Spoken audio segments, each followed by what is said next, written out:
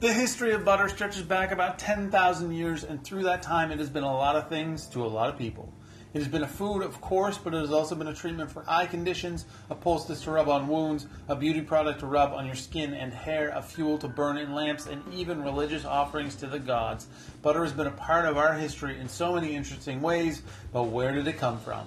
I'm Chef Ben, this is Food in 5, and today we are talking about a brief history of butter. Now, it is commonly believed that butter was discovered by accident. An African nomad likely had a bag of sheep's milk tied to his horse, and when he went to take a drink, he noticed that part of the milk had solidified. This would have happened from the jostling of the sheepskin against the horse, and eventually they would figure out how to do this intentionally. This initial discovery led to a technique of butter production, likely the oldest in the world, where milk is put in a sheepskin container which is then inflated with air. The sheepskin is tied to a wooden tripod and gently rocked with sticks until butter is produced. There are some remote parts of Africa and Asia where butter is still produced with this technique. The first butter would have likely been either yak, sheep, or goat's milk, as cows weren't domesticated until about 1,000 years after this initial discovery of butter.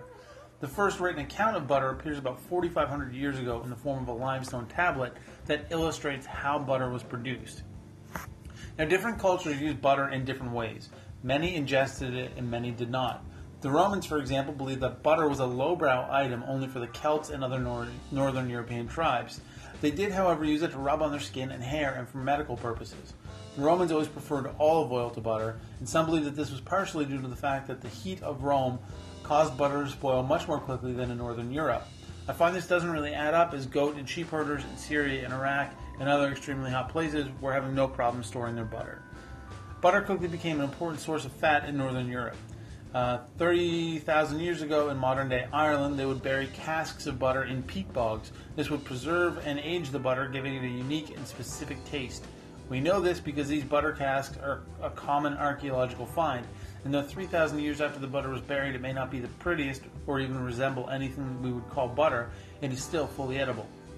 In Scandinavia, by the 12th century, the export of butter had become a large part of the economy. It was so valued that the Scandinavian king demanded 1 bucket of butter a year as a tax, and by the Middle Ages, pretty much all of Europe was eating butter on a daily basis. In the Middle Ages, butter was considered peasant food and so was fairly cheap. That was until the aristocracy developed a taste for it, due in part to the church allowing butter consumption during Lent. Butter consumption over the past 100 years or so has taken a hit due to the advent of margarine in 1869, the Depression, war rationing, and anti-fat health hysteria in the 80s and 90s.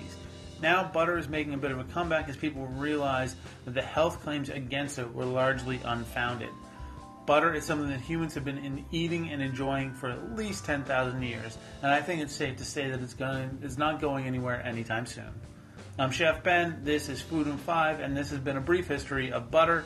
You can follow me on Instagram and Twitter at Chef Ben Kelly, and on Facebook at Ben Kelly Cooks.